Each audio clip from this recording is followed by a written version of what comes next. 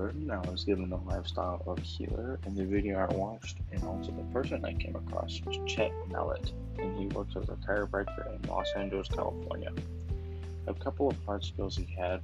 were that he had to sacrifice a lot of his time to do homework and everything he had to learn about in school and medicine. And when he thought about going into the medical field, his neighbor was actually a chiropractor, and he had to work alongside him for quite a long time to learn everything about being a chiropractor. A few soft skills he had to learn were different techniques on how to perfect his work and learning the ins and outs of his profession, and he worked hard to do so, and also to treat different patients of, say, injuries in different patients, and just how to